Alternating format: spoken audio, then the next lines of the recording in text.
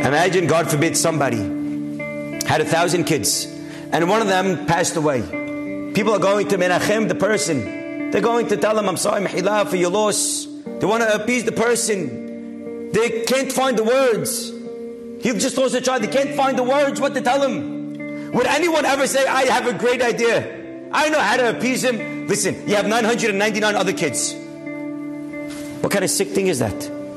For a parent, every child is the world.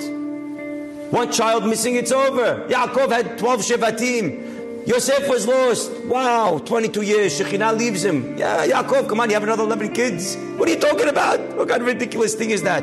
Every single one of us is a child of Borei Olam. And when a child is not connected to Hashem, is not learning Torah, and they are far from Borei Olam, how could you say there's other tzaddikim out there, there's other people learning Torah, but where are you? Borei Olam wants your Torah. Because without your Torah, the world is not the same. Without you learning Torah, with that fire, with that energy that you're putting in, and I don't care how much time it is. I don't care if it's half hour, I don't care if it's an hour, I don't care if it's 5 minutes. And you call your Rav and you say, hi, I have 5 minutes to learn Torah a day, that's all I have. But I have 5 minutes, could you put me on a program? You know what that 5 minutes is worth? You know what you're doing when you're learning Torah for even 5 minutes, for even one word of Bitul Torah? Wow. Just not to answer Amen. The rabbi said, say your own beracha, let alone 5 minutes. The Yetzer Hara is going to try to sketch someone. It's not valuable.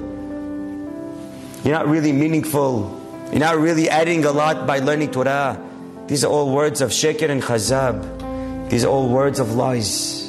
A person has to realize that when he's learning Torah, he's doing the greatest thing that he could do in his entire life.